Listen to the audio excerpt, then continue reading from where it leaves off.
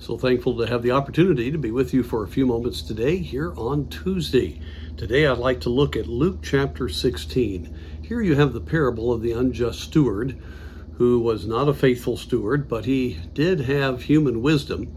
And when he was let go, he went to the creditors of the master and gave up the amount that he would have made off of the different transactions and made friends of all of these people so that he would have a place to go when he no longer had the position with the estate that he was in.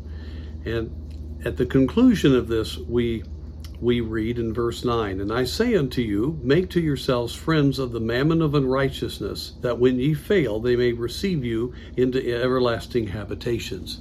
We need to be willing to do what we're supposed to do in giving of our means to the Lord, and then we will have wonderful opportunity to have great blessing when we get to heaven. But then I want to focus on verse 10.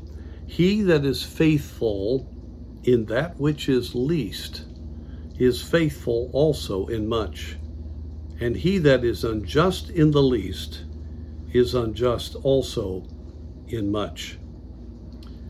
Here we see the vital importance of being faithful in the not so important big things.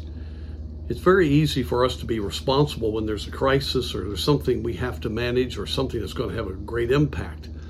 But the everyday responsibilities, the thing that's going to be very vital for our family, what's going to cause the work of God to go forward, those things are the things that are going to ultimately make the big difference. Because if we're not faithful in the least things, then we're not going to be faithful when the chips are down and we're having to face the pressures of life. We're not going to be faithful in the major things.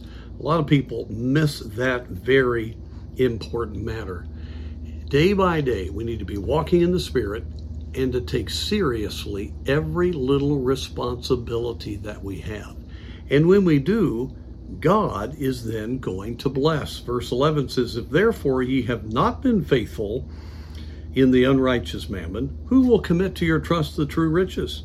And if ye have not been faithful in that which is another man's, who shall give you that which is your own?" Speaking here especially of our stewardship of all that God has given to us. So God wants to give us eternal blessings, but faithfulness in the small things that are the Lord's will make all the difference. And may God enable us to realize there's great encouragement down the road, but we need to step by step do exactly what he says and be faithful in the least of these things.